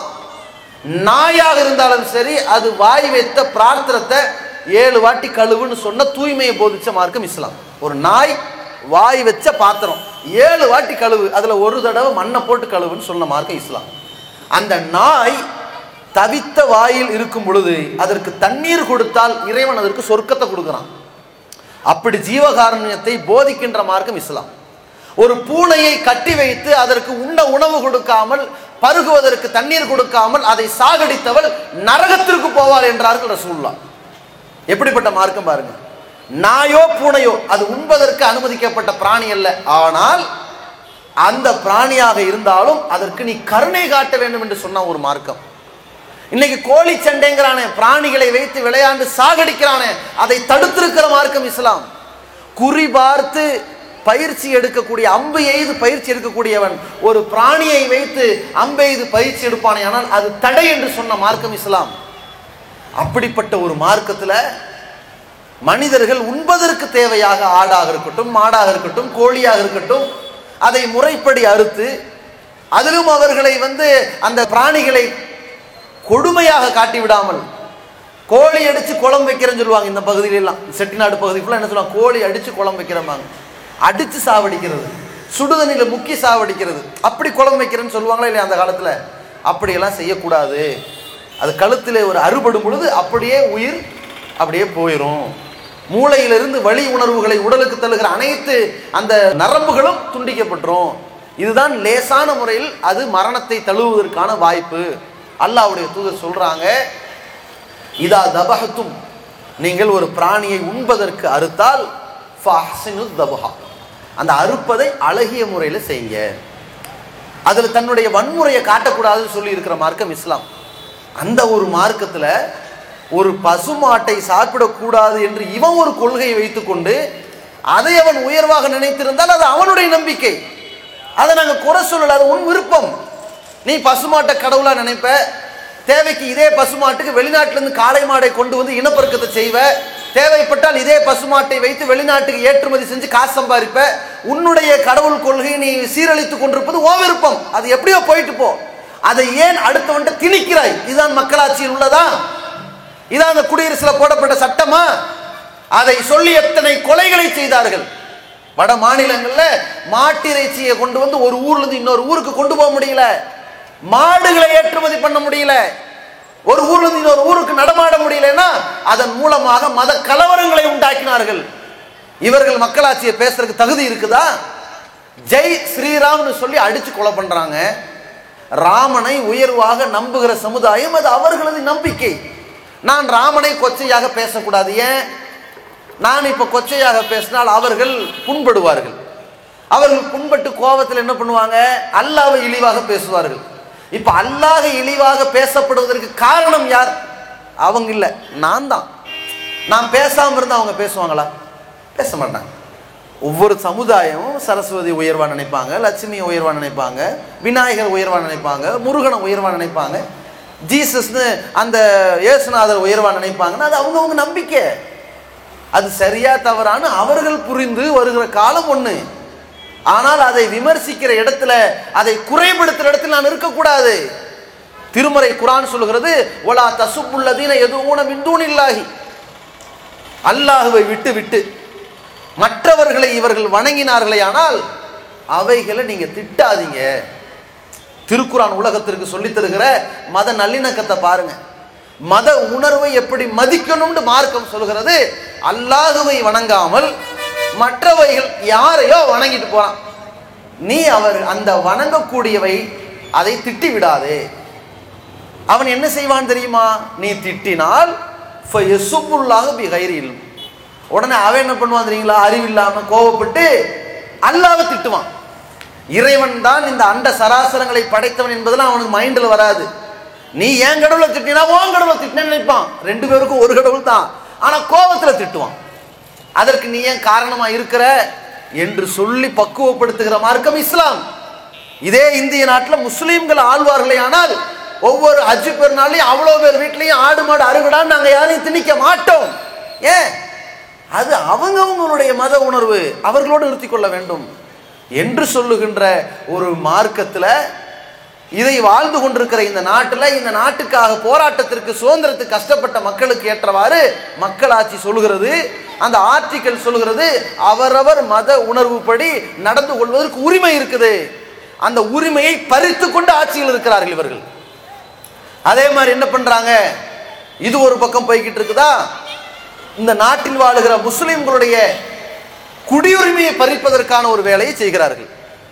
ஒரே நாடா, ஒரே மதமா. அது என்ன ஒரே மதம் அப்படின்னு சொன்ன உடனே நம்மள நினைச்சுக்குவோம் இந்து மதம்னு. அதான் இல்ல, இந்து மதம்னு ஒரு பேர் மதம் இருக்காங்க, இந்து மதம்னு ஒன்று இருக்கா. ஜவஹர்லால் நேரு அழகான ஒரு விளக்கம் சொல்லுவார். டிஸ்கவரி ஆஃப் இந்தியான்னு ஒரு நூல் எழுதினார், இந்தியாவை பற்றி ஒரு நூல் எழுதினார். முஸ்லிம்கள் யார்? இந்த ஓர் இறைவன், உலகத்தை எல்லாம் படைத்தவர் ஓர் இறைவன்கிற நம்பிக்கையில் கொண்டவர்கள், முகமது நபி அவர்களை தூதராக ஏற்றவர்கள், இந்த அவங்க நம்பிக்கை. கிறிஸ்தவர்கள் யார்? அதுக்கு ஒரு நம்பிக்கை எழுதுறார். புத்தர்கள் யார்? பௌத்தர்கள் யார்? புத்தனை உயர்வாக ஒரு கடவுள் அந்தஸ்தில் வைத்து மதிக்கக்கூடியவர்கள் இவங்க எழுதினார். இந்துக்கள் யார் அப்படின்னு எழுதுறாரு. இந்துக்கள்னா யாரெல்லாம் முஸ்லீம் இல்லையோ, யாரெல்லாம் கிறிஸ்தவன் இல்லையோ, யாரெல்லாம் பௌத்தன் இல்லையோ, யாரெல்லாம் சீக்கியன் இல்லையோ அவங்களாம் இந்துக்கள் அப்படின்னு. அவ்வளவுதான். இந்துக்கள் ஒரு மதமே இல்லையே. அப்ப அதுல இருந்து என்ன கொண்டு வருவீங்க? சைவமா வைணவமா அப்படின்னு ரெண்டா இருக்குதே. சிவனை வழிபடுபவர்களா விஷ்ணுவை வழிபடுபவர்களான்னு இருக்குதே. அப்ப அதில் அவர்கள் என்ன நினைப்பு கொள்கை வைத்திருக்கிறார்கள்? கடவுளுடைய தலையிலிருந்து பிறந்தவன் தான் பிராமணன், அவர்கள் தான் ஆள வேண்டும், அவர்கள் ஆண்டு நீங்கள் வாழ வேண்டும் நம்புறான். ஆனா மக்கள்கிட்ட என்ன மாதிரி காட்சி காட்டுறான்? இது ஒரு நாடு இந்துக்கள் நாடுன்னு மக்களை ஏமாத்துறான். எந்த மாதிரி சட்டத்தை எழுதி கொண்டு வர பார்க்குறாங்கன்னா, இந்த நாட்டில் வாழுகிற எல்லா முஸ்லீம்களுக்கும், எல்லா இந்துக்களுக்கும், எல்லா கிறிஸ்தவர்களுக்கும், எல்லா பௌத்தர்களுக்கும் கடவுளே இல்லைன்னு சொல்லி கொண்டிருக்கிற மற்றவர்களுக்கும் ஏற்ற நாடு இந்தியா. இவ்வளவு நாளாக இந்த நாட்டில் உள்ள அத்தனை பேருக்கும் அவன் இந்திய நாட்டின் குடிமகன் என்பதற்கு ஒரு சான்று இருந்துச்சு. எத்தனையோ சான்றுகள் இருந்துச்சு. பர்த் சர்டிபிகேட் இருந்துச்சு, அல்லது பள்ளிக்கூட சான்றிதழ் இருந்துச்சு, அல்லது ரேஷன் அட்டை இருந்துச்சு, அல்லது ஒரு ஆதார் அட்டை இருந்துச்சு, அல்லது வாக்காளர் அட்டை இருந்துச்சுங்க. எதுலையாவது நான் இந்தியன்னு காட்டிடுவேன் இல்லையா? இப்போ ஒரு சட்டத்தை கொண்டு வரான், நீங்கள் இந்தியர் என்று நீ நிரூபிக்கணும். நம்மெல்லாம் இப்போ இந்தியர் புதுசாக நிரூபிக்கணும். என்னப்பா அதுக்கு என்ன தேவை? என்கிட்ட ஒரு ஆதார் அட்டை இருக்குதே, செல்லாது. ஏன்டா நீ தாண்டா அந்த அட்டையை கொடுத்து நீனே செல்லாதுன்னா? இவங்களே 2000 ரூபா நோட்டை அறிமுகப்படுத்திட்டு இந்த 2000 ரூபா நோட்டை கொண்டு போய் பேங்க்ல கொடுத்தா செல்லாதுன்னா நான் எப்படி ஏற்றுக்கிறது? ஏன்டா நீங்க தாண்டா அறிமுகப்படுத்துனீங்க, ஆதார்னு ஒன்று கொண்டு வந்தீங்களே, ஆதார் அட்டை செல்லாதுங்கிறான். வாக்காளர் அட்டை செல்லாது. அது எதுக்கு செல்லாது? அது ஓட்டு போட்டுக்க அப்படிங்க. சரி, டிரைவிங் லைசன்ஸ் அதுவும் செல்லாது. ஏன்டா நான் பாகிஸ்தான்லயாடா வண்டி ஓட்டுறேன், அங்கே ஓட்டி பழகினேன், இந்தியன்னு தானே, அது செல்லாது. சரி, வங்கி கணக்கு அதுவும் செல்லாது, பணம் போட எடுக்க தான், நீ இந்தியர்களுக்கு என்ன ஆதாரங்கிறான். சரி, இதெல்லாம் எதுவுமே செல்லாதுன்னு அப்ப என்னத்தை தரப்போற? Birth certificate காட்டுங்கிறான். சரி, நான் இந்தியாவில் பிறந்ததுக்கு பர்த் சர்டிபிகேட் காட்டுறேன். இந்த பர்த் சர்டிபிகேட் எடுக்கணுங்கிற சட்டம் இந்த நாட்டில் எப்பங்க வந்துச்சு? 70களுக்கு பிறகுதானே வந்துச்சு. அப்ப 70க்கு முன்னாடி பிறந்தவனுக்கெல்லாம் பர்த் சர்டிபிகேட்டே இல்லையே. ஆஸ்பத்திரியில் பிறந்தாலும், வீட்டில் பிறந்தாலும், எங்கே ரோட்டில் பிறந்திருந்தாலும் அவர்களுக்கு பர்த் சர்டிபிகேட் இல்லையே. அவன் நிலைமை என்ன? மண்டையை சொல்லிடுறாங்க. இல்லை, அவன் நிலைமை என்ன? சரி, வாக்காளர் அட்டைன்னு பார்த்து நம்ம நாட்டில் இருக்கிற 100 கோடி பேர்ல 40 கோடி பேருடைய வாக்காளர் அட்டையே சொதப்பலா இருக்குங்கிறான். அவன் பேர்ல இல்லை, அவங்க அப்பன் பேர்ல இருக்கு, அல்லது பேர் மாறி இருக்குது, பேர் வயசு மாறி இருக்குது, அட்ரஸ் மாறி இருக்குது, ஏகப்பட்ட குழப்பம் இருக்குது. இதை வச்சு நீ எதை வைத்து நீ நிரூபிக்க போகிறாய்? இவன் இந்த குழப்பத்தையும் குழப்படியெல்லாம் தீர்த்து முடிக்கல. இவன் சட்டம் சொல்றான், பாகிஸ்தானிலிருந்து வந்த, ஆப்கானிஸ்தானிலிருந்து வந்த, வங்காளதேசிலிருந்து வந்தேன்னு ஒரு புதுசா ஒரு சட்டத்தை கொண்டு வரான். அங்கிருந்து வந்த முஸ்லிம்களுக்கு இந்தியாவில் குடியுரிமை இல்லைங்கிறான். சரிப்பா, அப்ப இந்தியாவில் இருக்கிறானே அவர்களுக்கெல்லாம் நீ குடியுரிமை கொடுத்துட்டியா அப்படின்னு கேட்டா, இனிமேல் தான் உங்களுக்கு குடியுரிமை இருக்குதா இல்லையான்னு செக் பண்ணவே போறேங்கிறான். இது எப்படி இருக்கு? ஏற்கனவே நம்ம கையில இருந்த 1000 ரூபாய் 500 ரூபாய் எல்லாம் செல்லாதுன்னு சொல்லிட்டு இனிமேல் தான் உங்களுக்கு நாங்கள் புதுசா 2000 ரூபாய் தர போறோம் சொன்னா பாருங்க. அந்த மாதிரி இருக்கிறது எல்லாம் செல்லா காசாக்கி பிறகு புதுசா கருப்பு பணத்தை ஒழிக்கிறாங்களாம். கருப்பு பணத்தை ஒழிக்கிறோங்கிற பேர்ல இருக்கிற காசையெல்லாம் செல்லா காசாக்கி அதுல 100 பேரை சாகடிச்சு வங்கி வாசல நிக்க வச்சு பட்டினி கிடந்து நெரிசல்ல இறந்து போனார்களே அவர்களுக்கு மத்தியில இவங்க என்ன பண்ணாங்க? கருப்பு பணமெல்லாம் பணத்துல இல்லையா, வேற வேற நாட்டுல கிடக்குதான், நாங்க அதை ஃபெயிலியர் ஆயிட்டோம்ட்டான். இப்ப என்ன பண்றான்? முதல்ல நீங்களாம் என்ன பண்ணணும், நீங்களாம் இந்தியரே கிடையாது, புதுசா உங்களை இப்ப நாங்க இந்தியர் ஆக்க போறோங்கிற சட்டத்தை வச்சு. இதான் அந்த மக்களாட்சியில் இருக்குதா? இந்த நாட்டில் பிறந்தவர்கள் அவர்களது பிள்ளைகள் இந்தியர்கள், முடிஞ்சு போச்சு. அதானுங்க 1947 இந்திய நாடு என்று அறிவிக்கப்பட்ட பகுதியில் பிறந்தவர்களும் பிறந்தவர்களின் பிள்ளைகளும் இந்தியர்கள். இதுதான் அந்த மக்களாட்சி சொன்ன சட்டம். அதற்கு மாற்றமாக இவன் கொண்டு வரா அங்கிருந்து வந்தவர்கள் இங்கிருந்து வந்தவர்கள்.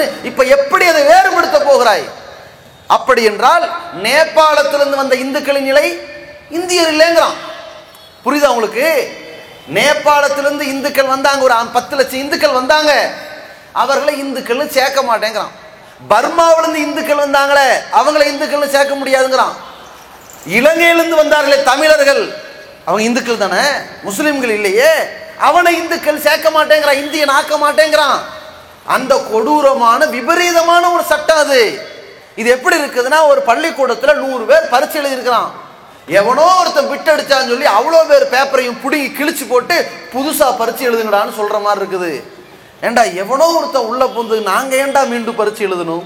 இவன் சொல்றான், யாரோ 4 பேர் உள்ள பூந்துருக்கிறாங்க, தேச துரோகிகள் உள்ள பூந்துருக்கிறாங்க, அதனால அவ்வளவு பேர் நீ முதல்ல இந்தியனான் நிரூபிங்கிறான். இதில் உள்ள குளறுபடிகளை சமாளிக்க முடியல, நாடே போராட்ட அலை. இதை எந்த கூமுட்டையெல்லாம் பாராளுமன்றத்தில் உட்கார்ந்து ஆமாஞ்சாமி போட்டான், இங்க அதிமுக காரன் வரைக்கும் போட்டிருக்கான். ஆமா இது சரிதான், சிஏஏக்கு ஆதரவா போட்டான். சிட்டிசன்ஷிப் அமெண்ட்மெண்ட் ஆக்ட்னு அதற்கு ஒரு ஆதரவு கொடுத்தானே, இது எவ்வளவு பெரிய பைத்தியக்காரத்தனமான சட்டம்னு கேட்டாங்களே, நாடு முழுக்க போராட்டம் நடந்துச்சு. ஏண்டா மக்களாட்சி என்று அன்னைக்கு அம்பேத்கர் காலத்தில் ஒரு சட்டம் போட்டையே, அந்த சட்டத்தின் படி எடப்பாடி இந்தியர். இப்ப மோடி ஒரு சட்ட திருத்தம் கொண்டு வந்தாரே எல்லா பாராளுமன்ற உறுப்பினர்களை வச்சுக்கிட்டு சிஏஏன்னு, அதுல அதிமுக போய் ஆமா கரெக்ட்னாங்களே, அந்த சட்டத்தின்படி எடப்பாடி இந்தியர் இல்ல, போச்சா தாங்க சட்டம். இதுக்கு இவங்க தெரியாம ஓட்டை குத்திட்டு வந்திருக்கிறாங்க. எதுக்கு? நீ இந்தியர் இல்லைங்கிறதுலடா ஓட்டை போட்டு வந்திருக்கிறீங்க. கூட்டணி தர்மத்துக்கு ஒரு அளவு வேணாமாடா? ரெய்டு வரும்னு பயந்து ஒரு மனுஷன் இப்படியா தன்னையும் இந்த நாட்டை விட்டு வெளியேற்றுகிறது? யோசிச்சு பாருங்க, கேடுகட்ட ஒரு நிலையில போயிட்டாங்க. இதுதான் இவருடைய கூத்து. திடீர்னு கொரோனா வந்துச்சு. கொரோனாவுக்கு முன்னாடி வரைக்கும் போங்கடா வெளியேன்னாங்க, முஸ்லிம்களா வெளியே போங்கடா, நாட்டை விட்டே வெளியேறுங்கடான்னாங்க. கொரோனான்னு ஒண்ணு வந்துச்சு பாருங்க, வீட்டை விட்டே வெளியே வந்துடாதீங்கடான். தயவு செய்து COVID-19 அனைவரும் வீட்டிலேயே பத்திரமா இருக்கு. இவன் தான் டிசம்பருக்கு முன்னாடி வரைக்கும் நாட்டை விட்டு வெளியே போடான்னா, டேய் வீட்டை விட்டே வெளியே வராதடா, வீட்டுக்குள்ளேயே பத்திரமா இரு, சமூக இடைவெளியை கடைபிடி, ஃபேஸ் கவர் மாஸ்க் அணிந்து வெளியே செல்லுங்கள், அப்படி இப்படின்னு ஏகப்பட்டது போட்டாங்க. ஒரு வருஷம் ஓடி போச்சு. இந்த லட்சணத்துல அடுத்து என்ன பண்ணிடுறான்? இந்த கொரோனா நேரத்துல இவங்களுடைய மக்களாட்சியை பாருங்க. இந்த குடியரசு திட்டங்களை எல்லாம் குப்பையில போட்டு கொடுமையான ஒரு அரசுன்னு காட்டிக்கிட்டு இருக்கிறாங்க. இவங்க மக்களாட்சி என்னன்னா, இந்த ஊரடங்கு நேரத்துல உலக நாடுகளும் ஊரடங்கு தான், இது சர்வதேச ஊரடங்குங்க. இங்க இப்ப நடந்த மாதிரி 1907 தான் நடந்திருக்கு. இந்த ஊரடங்கு மாதிரி எப்ப நடந்திருக்கு? அப்ப நடந்திருக்கு. அதுக்கு பிறகு இந்திய நாடுல உலகமே சந்திக்கிற ஒரு பிரம்மாண்டமான சர்வதேச ஊரடங்கு. எல்லா நாட்டிலையும், ஏதோ 1-2 நாட்டில் மட்டும் விட்டுட்டாங்க, ஆனா எல்லா நாட்டிலையும் நடந்த ஊரடங்கு இது.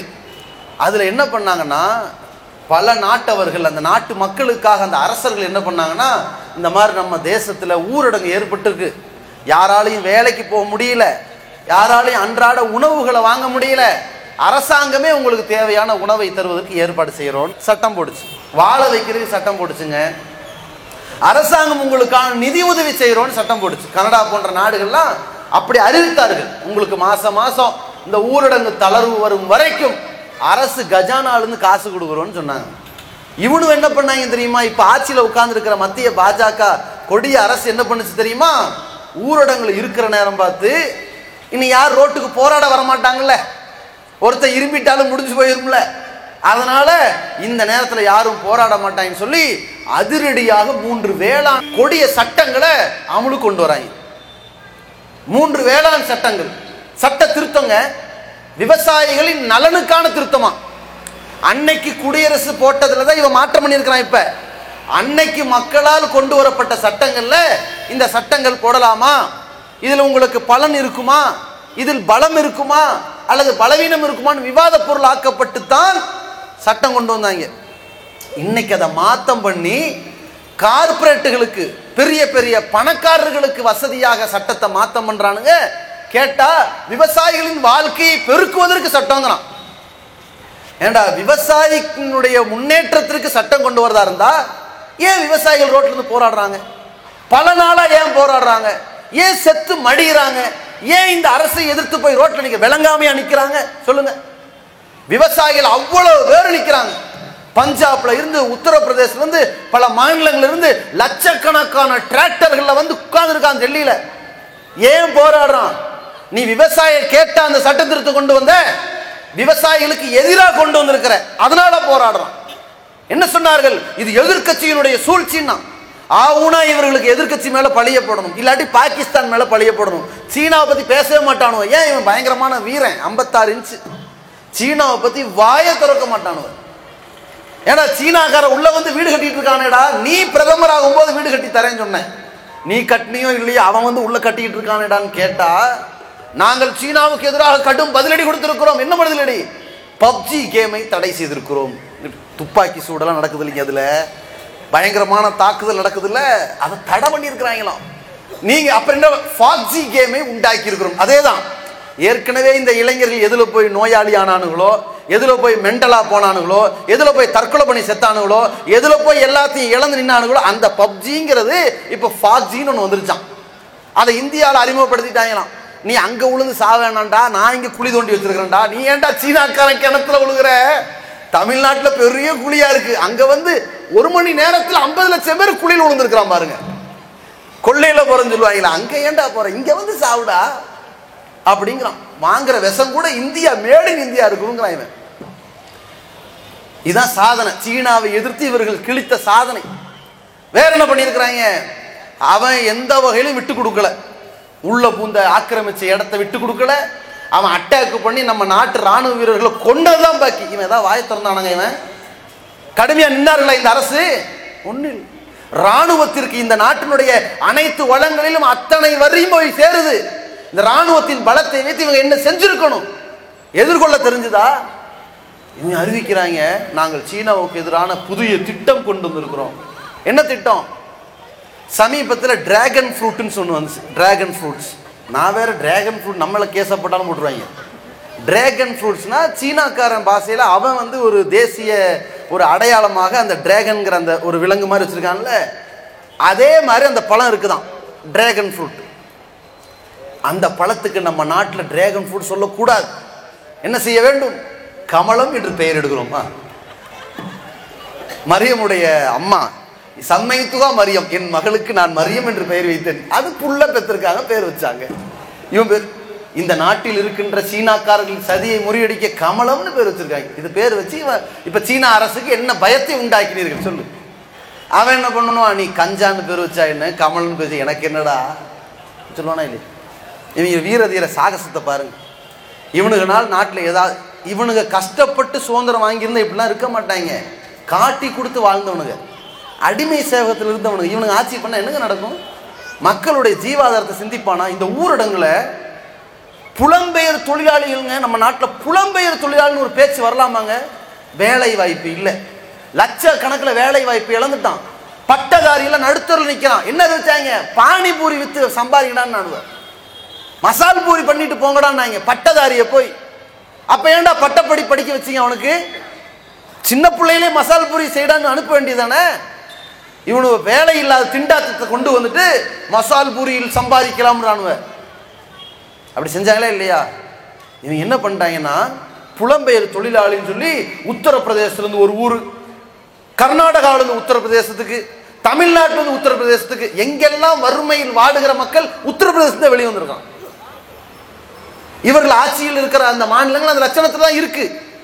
அந்தந்த ஊருக்கு நடந்து போகிறார்கள். பஸ் இல்ல, பஸ்ல இருக்கக்கூடிய பஸ்ஸுக்கு கட்டணம் கூட, ரயில்வே கட்டணம் கூட. என்ன பண்ணுவான்? நடந்து போறாங்க. போறான் நடந்து போக முடியல, கால்கள் ஓட்டையாகி செத்து மடிந்தார்கள். சில பேர் போய் முடியல, ஊர் வரல, ரயில் தண்டவாளத்தில் ரயில் வராதுன்னு நினைச்சிட்டு படுத்தான். அதுல இடிபட்டு செத்தாங்களா இல்லையாங்க நம்ம நாடு? இவ்வளவு பேருடைய உயிரை காவு வாங்கின நேரத்தில் இவங்களுடைய கொடிய திட்டம் என்ன பண்ணாலும் தெரியுங்களா? இவர்களுக்கெல்லாம் ஒரு ஆறுதலான சட்டம் போடுறதுக்கு பதிலாக விவசாயிகளுடைய வாழ்க்கையை கூண்டோடு அளிக்கிறதுக்காக வேண்டி 3 சட்ட திருத்தத்தை கொண்டு வந்துட்டான். அந்த 3 சட்ட திருத்தமும் விவசாயிட்ட கேட்டு பண்ணல. விவசாயிகள் சட்ட திருத்தம் கொண்டு வரணும்னு ஒரு காலத்திலையும் இந்த திருத்தத்தை கேட்கவும் இல்லை, இவன் கொண்டு வந்தான். விவசாயிகள் என்ன கேட்டாங்க தெரியுமா? எங்களுக்கு ஒவ்வொரு பொருளுக்கும் விலை நிர்ணயம் பண்ணுங்க அப்படின்னு கேட்டாங்க. விலை நிர்ணயம். ஏன் தனியார் ஒருத்தன் வந்து இந்த பொருளை வாங்கும்போது இவ்வளோ ரேட்டுக்கு தான் வாங்கணும், அதை குறைச்சிடக்கூடாது. ஹைதராபாத்தில் என்ன ஆச்சுன்னா, மிளகா சாகுபடி ஆகுது. அப்போ மிளகாயினுடைய ரேட்டு வந்து உச்சபட்ச விலை 110 ரூபா 120 ரூபான்னு ஒரு பேச்சுவார்த்தை ஓடுது. அந்த தனியார் நிறுவனம் பல டன் மிளகாயை விலைக்கு வாங்கும்போது, நான் வெறும் 30 ரூபாய்க்கு தான் வாங்குவேன்னு விவசாயிட்ட சொல்லிட்டான். 30 ரூபாய்க்கு தான் வாங்குவேன்ட்டான். 100 ரூபா 110 ரூபா வரைக்கும் ரேட் இருக்கு. அதை 80 ரூபாய்க்கு கீழே வாங்கக்கூடாது, 80 ரூபாய்க்கு கீழே கெடுபடி பண்ணக்கூடாது. அப்படி பண்ணால் அது சட்ட விரோதம்னு அரசாங்கம் சட்டம் போடணும். அப்படி போடாதனுடைய விளைவு அவன் 30 ரூபாய் கேட்டான். தர முடியாத காரணத்தினால் அந்த மிளகாய் சாகுபடி விவசாயிகள்லாம் பெரிய நஷ்டத்துக்கு உள்ளானார்கள். பெரிய போராட்டம், பல பேர் இறந்தார்கள். இதெல்லாம் காரணம் என்னன்னா, நம்ம நாட்டில் ஒரு சாதாரண ஒரு வாங்குற பொருள் ஒரு பேக்கெட்டில் விற்கிறான் பாருங்க, கார்பரேட் பிரிண்ட் பண்ணி அடிச்சு விற்கிறான் பாருங்க, கிடைக்கிற நிறுவனங்கள், அது இந்துஸ்தான் லீவரா இருக்கட்டும், பிரிட்டானியா இருக்கட்டும், என்னவோ அவன் எம்ஆர்பி மேக்சிமம் ரீட்டைல் பிரைஸ்ன்னு சொல்லி 5 ரூபா 7 ரூபா 9 ரூபான்னு ஒன்று வச்சிருக்கான் பாருங்க. அது மாதிரி இந்த விவசாயிகள் கேட்குறாங்க, ஒரு உணவு பொருள், அது அரிசியோ கோதுமையோ என்னவோ பருப்போ சர்க்கரையோ, ஒரு பொருளை இன்ன விலைக்கு கீழே குறைக்க கூடாதுன்னு டிக்ளேர் பண்ணு அப்படின்னு கேட்குறாங்க. எந்த அளவுக்கு உங்களுக்கு சுருக்கமாக புரியுறதா இருந்தா, இன்னைக்கு நம்ம ஒரு 40 ரூபா 50 ரூபாய்க்கு அரிசி வாங்கிட்டு இருக்கிறோம், சாப்பாட்டு அரிசி.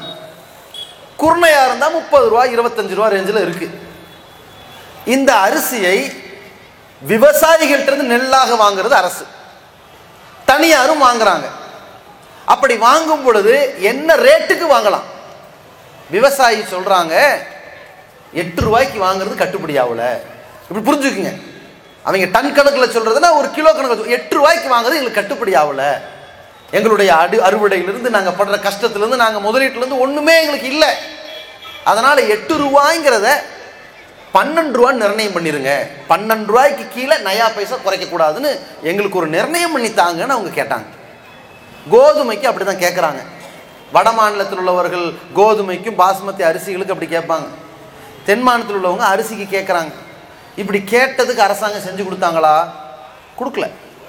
அப்படி ஒத்து வராத காரணத்தினால்தான் பெரும் போராட்டக்களமாக இருக்கிறது. மக்கள் எவ்வளவு கொந்தளிக்கிறாங்க பாருங்க, கேடுகட்ட அரசாங்கத்தை பற்றிய கொந்தளிப்பது. அப்ப இந்த அரிசியினுடைய விலையை 12 ரூபா, அவன் கேட்டது என்ன, ஒரு கிலோவில் 8 ரூபாயிலிருந்து 12 ரூபாங்கிறது 4 ரூபா தான் கேட்குறாங்க. அதை செஞ்சு கொடுத்தியா? அதை செய்யலை. ஒரு பொருளுக்கான விலை நிர்ணயத்தை அரசாங்கம் பண்ணி கொடுக்கல. இதைத்தானே கேட்டு கேட்டு இவ்வளவு காலம் விவசாயிகள் போராடினார்கள். அதை செய்யாம 3 கொடிய திட்டங்களை திருத்தம் பண்ணியிருக்கிறான். என்னென்ன திட்டம்? நம்பர் 1, அரிசி, பருப்பு, கோதுமை, தக்காளி, வெங்காயம், உருளைக்கிழங்கு, இந்த பொருட்கள்லாம் இருக்கு பார்த்தீங்களா, அதுல இந்த கோதுமை, வெங்காயம், உருளைக்கிழங்கு, பருப்பு இது எல்லாமே அத்தியாவசிய பொருள்னு இருந்துச்சு. எந்த சட்டத்தின்படி? நாடு சுதந்திரம் அடைந்துச்சு பாருங்க, அனைவராலும் உண்டாக்கப்பட்ட குடியரசு சட்டத்தின்படி இதெல்லாம் அத்தியாவசிய பொருள்னு இருந்துச்சு. அத்தியாவசிய பொருளுக்கு என்ன சட்டம் தெரியுங்களா? அதை எந்த முதலாளியும் பதுக்க கூடாது. பதுக்குனான்னு வைங்க, ஜப்தி பண்ணி அவ்வளவு பேரையும் உள்ள வச்சிருவான், அந்த குடோனுக்கு சீல் வச்சிருவாங்க, அரசாங்கம் பறிமுதல் பண்ணிடணும். ஏன்? இது மக்களுடைய அடிப்படை தேவை. கோதுமையை நீ ஏண்டா பதுக்கல் பண்றேன்னு கேட்கலாம். இவனுவ மாற்றம் பண்ணியிருக்கானுங்களே, இந்த கொடிய அரசு என்ன மாற்றம் பண்ணியிருக்கிறான்? கோதுமை அத்தியாவசிய பொருள் இல்லை அப்படின்னு என்ன அர்த்தம்? எதையெல்லாம் அத்தியாவசிய பொருள் இல்லைங்கிறானோ அதையெல்லாம் எவ்வளவு வேணாலும் பதுக்கல் பண்ணலாம், எத்தனை டன் கணக்குலையும் வச்சுக்கலாம். அப்ப என்ன ஆகும்? இப்ப இங்க யதார்த்தமாக விளைச்சலாகி இருக்கிற பொருளை நான் மொத்தமா ஒரு ரேட்டை போட்டு விவசாயிகள்கிட்ட வாங்கி நான் குடோன்ல பதுக்கி வச்சுட்டேன்னு சொன்னா, அரிசியை வைத்தால், கோதுமை வைத்தால் என் மீது சட்டம் பாயும். பதுக்கல் சட்டத்தின்படி என்ன உள்ள வச்சிருவாங்க. இப்பதான் இது அத்தியாவசிய பொருள் இல்லைன்றானே, இப்ப நான் பதுக்கலாம். அப்ப என்ன நடக்க போகுது? உங்களுக்கு கிடைக்கக்கூடிய ஒரு 25 ரூபாய் 30 ரூபாய்க்கு கிடைக்கக்கூடிய கோதுமை நாளைக்கு 200 ரூபாய்க்கு கிடைக்கும். ஏன்? அதைத்தான் கார்பரேட் அம்பானி அதானியும் மெட்ரிக் டன் கணக்கில் குடோன்ல அடைச்சு வைப்பானே, அவ்வளவு மெட்ரிக் தான் வாங்குவானே. சட்டம் திருத்தம் வந்துருச்சே. அப்ப நீங்களாம் என்ன பண்ணுவீங்க? ஆகா, அத்தியாவசியமான அரிசி கிடைக்கல, கோதுமை கிடைக்கல, எல்லாம் எங்க போச்சு? எல்லாம் ஒரு தனி முதலாளிட்ட போச்சு. ஏன்டா பதுக்கல் பண்றீங்க? ஆமா, அத்தியாவசிய பொருளை தானடா பதுக்க கூடாது, இதுதான் அத்தியாவசிய பொருள் இல்லையடா. இதை யாரா மாத்துனா? இந்த கவர்மெண்ட் தானே மாத்துச்சு. எவன்டா உடந்தையா இருந்தா? ஏடிஎம்கே தானே உடந்தையா இருந்துச்சு. விஷயம் புரியுது உங்களுக்கு? இவனுவெல்லாம் கையெழுத்து போட்டு தானங்க சட்டம் வரும். அவ்வளவு பாராளுமன்ற உறுப்பினர்கள் போடாமலாங்க சட்டம் வரப்போகுது. இதை எதிர்த்து தானே விவசாயிகள் போராடுறாங்க. இதை யார கேட்டா இது அத்தியாவசிய பொருள் நீக்குனீங்க? ஜிஎஸ்டிங்கிறான், எல்லாத்துக்கும் வரிய போடுறான். எதுங்க? குடிக்கிற பாலுக்கு இப்ப ஜிஎஸ்டிங்க. குடிக்கிற பால் ஒரு மனிதனுடைய நிர்பந்த கட்டம் எது என்று உலகம் முடிவெடுக்கும். ஒரு நிர்பந்தம், சாக கடக்கிற கட்டம். அடிப்படை அத்தியாவசியம் என்ன? அந்த அத்தியாவசியமான குடிநீர், அத்தியாவசிய உணவு, அது ஜிஎஸ்டி போடலாமாங்க? வரி போடலாமாங்க? அதை போட்டால் அதை வாங்கவோ விற்கவோ முடியுமாங்க? அது இயங்காவிட்டால் மக்கள் செத்து போயிடுவான். அதற்கு ஜிஎஸ்டி வரி விலக்கு இருக்க வேண்டும். பாலுக்கு, குழந்தைங்களுக்கு கொடுக்கிற பால், இந்த பாலுக்கும் பால் பவுடர் டப்பாவுக்கும் ஜிஎஸ்டி போட்டிருக்கிறானுங்க. இதை எதிர்த்து தானங்க போராடுறான் அவ்வளவு பேரும். மக்கள்லாம் எதிர்த்து போராடுறான்னா அது ஒரு மக்களாட்சி கிடையாது, சர்வாதிகார நாடால இருக்குது. குட்டிச்சவராக ஆக்கி வைத்திருக்கிறார்களே. அப்ப விவசாயிகளுடைய திட்டம் இவங்க என்ன மாத்திருக்காங்கன்னா, அரசாங்கம் ரேஷன் கடை நடத்திக்கிட்டு இருக்கு இல்லையா, சாராய கடை நடத்திக்கிட்டு இருக்குது இல்லையா. இப்ப ரேஷன் கடை மூலமாக கிட்டத்தட்ட நம்ம நாட்டில் 38 கோடி மக்களுக்கு அரிசி போய்கிட்டு இருக்குது. குறைந்த விலையில அந்த உணவுப் பொருட்களை வாங்கிட்டு இருக்கிறாங்க. இப்ப மத்திய மாநில அரசாங்கம் சொல்லுது, எங்களால் இனிமேல் ரேஷன் கடை நடத்த முடியாது. அப்படின்னா என்ன அர்த்தம்? நாங்க ரேஷன் கடை நடத்த மாட்டோம், நாங்க விவசாயிகள்ட்ட அரிசியை வாங்கி நாங்க அந்த இருக்கின்ற வரி பணத்தை வைத்து உங்களுக்கு மானிய விலையில ரேஷன் அரிசியை தரமே, இனி அப்படி தரமாட்டோம். இனிமேல் அரிசி எல்லாம் கார்பரேட் அம்பானி அதானி கம்பெனி வாங்கிக்கும், அவன்கிட்ட நீங்க போய் வாங்கிக்கிங்க. அப்ப அரசாங்கம் எதுக்குடா இருக்கிறீங்க? சாராய கடை நடத்துக்கு இருக்கிறானுங்க. அப்போ ரேஷன் கடை முடிஞ்சு போச்சு. அப்ப இதை நம்பி வாழுகிற 38 கோடி மக்களுடைய நிலை செத்து போங்கடான்றான். இதுதான் அந்த சட்ட திருத்தங்க. இன்னொரு சட்ட திருத்தம் என்ன? விவசாயிகள் இப்ப என்ன விளைச்சல் தேவை? வெங்காயமா, உருளைக்கிழங்கா, கேரட்டா? அவன் மண்ணுக்கு என்ன விதை தேவை? அவன்கிட்ட இருக்கும் விதை. அசல் ரீதியாக கொஞ்சம் விதை வச்சிருப்பான், முதலீடு தான். அதுக்கப்புறம் விளைச்சலுக்கு பிறகு கொஞ்சம் விதை எடுத்துக்குவார்கள். இனிமேல் கார்பரேட் கம்பெனி அந்த விதையை கொடுப்பான். அவன் கொடுக்கிற விதை தான் போடணும், அவன் கொடுக்கிற விதையை அவன்கிட்ட தான் விலைக்கு வாங்கணும், அவன் கொடுக்கிற விதையின்படி அந்த நிலத்துல பயிரிடணும். அதில் நஷ்டம் ஏற்பட்டால் விவசாயியுடைய நஷ்டத்திற்கு அரசாங்கம் பொறுப்பேற்காது.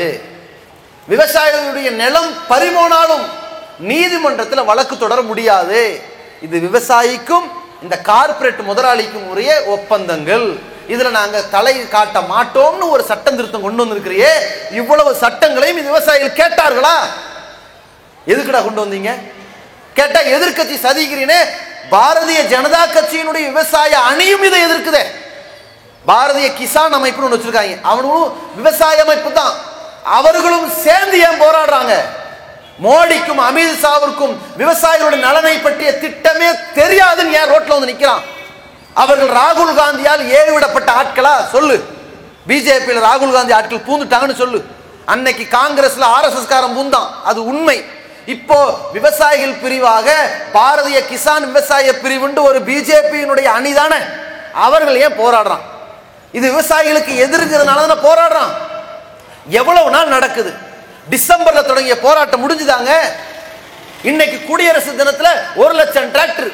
இவங்க போராட்டத்தை சீர்குலைக்கணும்னா ஒன்னு சீனாவை சொல்லணும், இல்லாட்டி பாகிஸ்தானை சொல்லணும், அல்லது பாகிஸ்தான் சிலர் ஊடுருவினார்கள் சொல்லி இவனுடைய ஆர்எஸ்எஸ் காரங்களை உள்ள அனுப்பி அங்க இருக்கிற விவசாய மக்கள் முஸ்லிம்கள் இல்லைங்க, சிங்குகளா இருந்தாலும் இந்துக்களா இருந்தாலும் இவன் அரசை தக்க வைப்பதற்காக அங்க மக்களை சாகடிக்கணும்னு பிரச்சனை பண்ணிட்டான். ஜனவரி 26 இந்த நாட்டில் குடியரசு தினம்னு சொல்லி அதை நினைவுபடுத்துற இடத்துல நாடு சுதந்திரமா இல்ல, ஒட்டுமொத்த டெல்லியில் இருக்கிற இணையதளத்தை முடக்கிட்டான். அங்க என்ன நடக்குதுன்னு யாருக்கும் தெரியல. போலீஸ்காரர்கள் சில பேர் அடித்து துவம்சம் பண்ணுகிறார்கள். காவல்துறை அதிகாரிகள் அடுத்தடுத்த நாள் பேட்டி தராங்க, எங்களை விவசாயிகள் அடிக்கல, ஏதோ சில குண்டர்கள் வந்து அடிச்சிருக்கிறாங்கன்னு சொன்னா என்ன மாதிரியான சதி திட்டத்தில் நாட்டை நடத்திட்டு இருக்காங்கன்னு பாருங்க. இப்படி போகுதா? இன்னொரு பக்கம் இவர்களுடைய பொருளாதாரம், இந்த நாட்டை எந்த அளவிற்கு இவர்கள் நடத்தி கொண்டிருக்கிறார்கள் பொருளாதார சூழ்நிலை பார்த்தா அதல பாதாளம். -7% ஓடிக்கிட்டு இருக்குது. அதல பாதாளம். எல்லா அரசு நிறுவனங்களையும் வித்தாலும் இந்த நாட்டில் இருக்கக்கூடிய பொருளாதார நெருக்கடியை சமாளிக்க முடியாது. பெட்ரோல் விலை, கச்சா எண்ணெயின் விலை உயர்வை வைத்துத்தான் பெட்ரோல் விலை ஏறும். அன்னைக்கு கச்சா எண்ணெயுடைய விலை பீப்பாய்களாக விலையேற்றம் இருந்த போதும் அன்னைக்கு பெட்ரோலுடைய விலை 65 ரூபா. இன்னைக்கு அன்றைக்கோடு ஒப்பிடும் பொழுது கச்சா எண்ணெய் விலை குறைவு, ஆனால் இன்றைக்கு பெட்ரோலுடைய விலை 89 ரூபா. டீசல் எப்படி இருக்குங்களா? அன்னைக்கெல்லாம் 65 ரூபா பெட்ரோல்னா 37 ரூபா இருக்கும் டீசல், பாதிக்கு பாதி இருக்கும், வித்தியாசமா இருக்கும். இப்ப 89 ரூபா பெட்ரோல்னா 82 ரூபா 50 காசு டீசல். எந்த லட்சத்துல கொண்டு 100 ரூபா ஆக்கிடுவாங்க பாருங்க. செஞ்சுரி அடிப்பாங்க. எதுல? இதுல அடிப்பாங்க. அவ்வளவு பேரிடத்திலும் சுரண்டுவதற்கு இந்த வேலையை செய்வார்கள். எல்லாத்திலையும் காசப்படுங்கிறான், எல்லாத்திலையும் வரி வாங்குறான், எல்லா வரியும் போடுறான். அப்ப நாடு எப்படி உருப்படும்? இன்றைய நிலையில இந்த நெருக்கடியில பட்ஜெட் போட போறாங்க. இந்த அம்மா அரசனுடைய நிதியமைச்சர் அழகா சொன்னாங்க, என்ன காலி பாக்கெட்டு தான் இருந்தாடா, சட்டியில் இருந்தாடா அகப்பையில வரும், ஏதோ அல்வா பாக்கெட்டா இருக்கும் அப்படிங்கிறானுவ. ஒரு கதை கூட சொல்வார்கள். ஒரு கழுதை வந்து தினமும் பொதி சுமந்துட்டு இருந்துச்சான். அந்த பொதி சுமக்கிற கழுதை ஒரு நாள் யதார்த்தமா இந்த வண்ணா ஊரெல்லாம் துணி வாங்கி கழுதை மேல வச்சு அப்படியே கொண்டு வந்தானா ஊருக்கு. அன்னைக்கு யதார்த்தமா ஒரு மூட்டையை தூக்கி வச்சிருக்கிறான், அம்முட்டு பண மூட்டையா போயிருச்சு. ஊருக்குள்ள வந்த உடனே பிரிச்சு பார்க்கறான், அவ்வளவும் பணம் கட்டு. சந்தோஷம் தாங்க முடியல, தலகால் தெரியாம குதிச்சான். குதிச்சுட்டு பயங்கரமான சந்தோஷம்.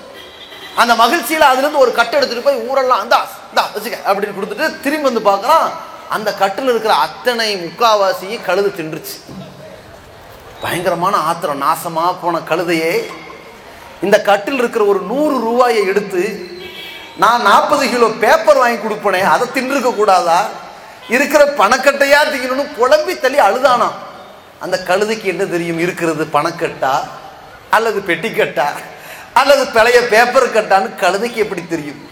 அந்த லட்சணத்துல இந்த நிதியமைச்சருக்கு என்ன தெரியும்? இருக்கிறது பணமா, நம்ம நாடு இயங்கிறது எப்படி ரணமா, ஒரு அளவும் தெரியாது. இவர்கள் கையில குரங்குகள்லாம் சேர்ந்து அவசரப்பட்டு காருக்குள்ள போய் சிக்கிருச்சு.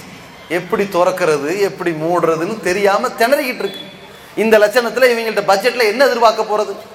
ஒன்னே ஒண்ணு இருக்குங்க, இந்த நாடை மொத்தத்துல அதல பாதாளத்துல இருந்து கொஞ்சம் எந்திரிச்சு நிப்பாட்டணும்னா ஒரே ஒரு திட்டம் இருக்கு. வரி கட்டணும்ல, வருமான வரி. அதற்கு நீங்க ஒரு வரம்பு வச்சிருக்கீங்களே, அதை 10 லட்சம் அறிவிங்க. 10 லட்சம் ரூபாய் வரை வைத்திருப்பவன் வரி கட்ட வேணான்றங்க. உடனே என்ன ஆகும்? தைரியமா அவ்வளவு பேர் வங்கிக்கு ஓடி வருவான், அவ்வளவு பேர் முதலீடு பண்ண ஆரம்பிப்பான், அவ்வளவு பேர் வியாபாரம் பண்ண ஆரம்பி. 10 லட்சம் ரூபாய் என்கிட்ட இருக்கு ஆண்டு வருமானம், அதுக்கு வரி கட்ட 9,99,000 ரூபாய் வரி இல்லை. தைரியமா இறங்குவான், நாடு தலையில வரும். நீ இனியும் வரி வாங்குறேன், அதை வாங்குறேன், இதை வாங்குறேன்னா ஒன்றும் வாங்க முடியாது. வேணும்னா நீங்களே ஆட்சிக்கு வாங்க, ஏன்னா அடுத்தவன் எவனும் வரமாட்டான். என்ன இருக்குது, ஓட்டப்பெட்டியை வச்சுக்கிட்டு என்ன பண்ண போறீங்க? ஒருத்தரும் வரமாட்டான். ரயில் பெட்டியும் கொடுத்தாச்சு, அங்க இருக்கிற ஓட்டப்பெட்டியை வச்சு என்னங்க ஆட்சி பண்ண முடியும்? திவாலாய் வச்சிருக்கிறாங்க.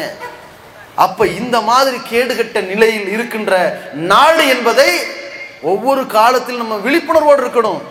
நம்ம ஏமாற்றி கொண்டிருக்கிறார்கள். ஒவ்வொரு நாட்டிலையும் பார்த்தீங்கன்னா என்னன்னா, நம்ம எந்த அளவுக்கு ஏமாந்து கொண்டிருக்கிறோம் என்றால், பச்சையா அரசியல்வாதிகள் அறிவிக்கிறாங்க, பொங்கலின் போது எல்லாருக்கும் 2500 ஏற்கனவே இந்த மாநிலம் கடன்ல இருக்கு, பல கோடி, பல லட்சம் கோடி கடன். அதுபோக ஜிஎஸ்டி வரின்னு வச்சிருக்காங்கல்ல, மதிப்பு கூட்டும் சேவை வரி, அதுல இது நாள் வரைக்கும் மாநிலத்துக்குன்னு ஒரு காசு கிடைச்சிக்கிட்டு இருந்துச்சு. ஆனா மத்திய அரசு என்ன பண்ணிட்டான், ஜிஎஸ்டியை போட்டான். போட்டதுல இருந்து உதாரணத்திற்கு நீங்க ஒரு கடையில போய் ஒரு செருப்பு வாங்குறீங்க, ஒரு ஜோடி செருப்பு வாங்குறீங்க, ஒரு 500 ரூபா, அதுக்கு ஜிஎஸ்டியா ஒரு 50 ரூபான்னு வைங்க. 50 ரூபா அக்கௌண்ட் டைரக்டா தமிழக அரசுல 25 ரூபாயும் மத்திய அரசுக்கு 25 ரூபாயும் போகாது. டைரக்டா இந்த 50 ரூபா அக்கௌண்ட் சென்ட்ரல் கவர்மெண்ட் போயிடும். அதுக்கு பிறகு அவன் கொடுக்கணும். இந்த மாதிரி நம்மிடமிருந்து வசூலிக்கப்பட்ட எல்லா மாநிலத்தின் ஜிஎஸ்டி காசும் மத்திய அரசு இருக்குன்னா கணக்கில் இருக்கு, கல்லாவில் இல்லை, கணக்கில் இருக்கு. இவனுக்கு கேட்டுக்கிட்டே இருக்காங்க, கொடுத்துருங்க ஐயா கொடுத்துருங்க. ரைடு வண்டி வருமா வராதா? மத்திய அரசு சிறப்பாக செயல்படுகிறது, நல்லா இருக்கு, அப்படியே ஓடிட்டு இருக்கு வண்டி. இவங்க திடீர்னு 2500 அவ்வளோ குடும்பத்துக்கும் 2500 அறிவிச்சிட்டாங்க. அறிவிச்சவன் நம்ம பரவாயில்லையே, அரசாங்கம் டாப்ல போய்கிட்டு இருக்கு, 2500 கொடுக்குறாங்களே, ஏன் கடல்ல இருந்துட்டு இப்படி செய்யறாங்கன்னு அங்க தமிழக அரசு அறிவிக்கிறது. அமைச்சர்கள் சொல்கிறார்கள், நாங்க 2500 ரேஷன் கடையா கொடுத்து சாராய கடையா வாங்கி போறோம், அங்கதானே வரப்போகுது, எடுத்துட்டாங்க இல்ல. நம்ம நாட்டு மக்களுடைய பலவீனத்தை உணர்ந்து நம்மளை சாகடிச்சுக்கிட்டு இருக்கிறான். சுதாரிக்கணும். தேர்தல் களங்கள்ல கூட நம்ம சுதாரிக்கலைன்னா அடுத்த 5 வருஷம் நம்ம கையில பூசுற மை இருக்கே, நம்ம மூஞ்சில பூசின மைன்னு புரிஞ்சுக்குங்க. போராடணும், ரோட்ல நிக்கணும். நமக்கு இருக்கிற ஒரே ஒரு ஆயுதம், எந்த சமுதாயத்துக்கு உள்ளவனும் சட்டசபையில போய் பாராளுமன்றத்தில் போய் நமக்காக குரல் கொடுப்பான்னு மட்டும் நினைச்சிங்க. எந்த சமுதாயத்துக்கும் சொல்றேன், அது முஸ்லீமா இருக்கட்டும், கிறிஸ்தவர்களா இருக்கட்டும், இந்துக்களா இருக்கட்டும், உயர் ஜாதியா இருக்கட்டும், தாழ்ந்த ஜாதியா இருக்கட்டும், யாரும் அந்தந்த சமுதாயத்தின் தலைவர்கள் போய் சட்டசபையிலோ பாராளுமன்றத்திலோ இருந்தால் நமக்கு நல்லது செய்வாங்கன்னு மட்டும் நினைச்சிடாதீங்க. யாராலும் நல்லது செய்யவே முடியாது. அந்த இடம் அப்படி இருக்கு. அப்படி இருக்கும்போது தன் சமுதாயத்தில் உள்ள பிரதிநிதிகளை முன்னுரிமைப்படுத்துறது ஏன் அப்படின்னு கேட்டா, இந்த நாட்டில் அதல பாதாளத்துக்கு போகிற கொடிய திட்டங்கள்லாம் போடுறான் பாருங்க. இந்த சிஏஏ சட்டம், இந்த விவசாயிகளுக்கு எதிரான சட்டம் போடும்போது இப்படி போடாதீங்க அப்படின்னு இந்த கொடிய சட்டங்களுக்கு எதிராவது பேசட்டுமேங்கிறதுக்காகத்தான் அந்தந்த சமுதாயத்தை சேர்ந்த மக்கள் சிலரை நீங்க போய் எம்எல்ஏவா அல்லது எம்பியாவா போறது எங்களுக்கு நல்லது செய்யறதுக்கு இல்லை, எங்களுக்கு கொல்லி வச்சிடாம இருக்கிறதுக்கு அப்படின்னு அனுப்புறாங்க. புரியுதுங்க? நல்லா புரிஞ்சுக்குங்க. ஏதோ முஸ்லீம் சமுதாயத்தில் இன்றைக்கு இருக்கின்ற நிலையில முஸ்லீம் சமுதாயத்தில் உள்ள அரசியல் கட்சிகள், தமுக இருக்கட்டும், எஸ்டிபிஐ இருக்கட்டும், எந்த அரசியல் கட்சியா இருக்கட்டும், நீங்கள் ஒருமித்து ஒரு முடிவெடுங்க. யாரை ஆதரிப்பது ஒருமித்து எடுங்க. நீங்க பிரதிநிதித்துவத்துக்கு தான் நிக்கிறீங்க. சமுதாய நலனும் இருக்கும், பிரதிநிதித்துவமும் இருக்கும். உங்களுடைய பிரதிநிதித்துவத்தை பொறுத்த வரைக்கும் முஸ்லீம் சமுதாயத்திற்கு பயன் இருக்குன்னு நாங்கள் நினைக்க மாட்டோம். நினைச்சா அது முட்டாள்தனம். ஏன்னா நம்ம நாட்டு அரசியல் சூழ்நிலை அதெல்லாம் பயன் கிடைக்காது. ஒன்னே ஒன்று, எங்களுக்கு நீங்க தீங்கிழைக்க மாட்டீர்கள்னாவது சொல்லலாம்.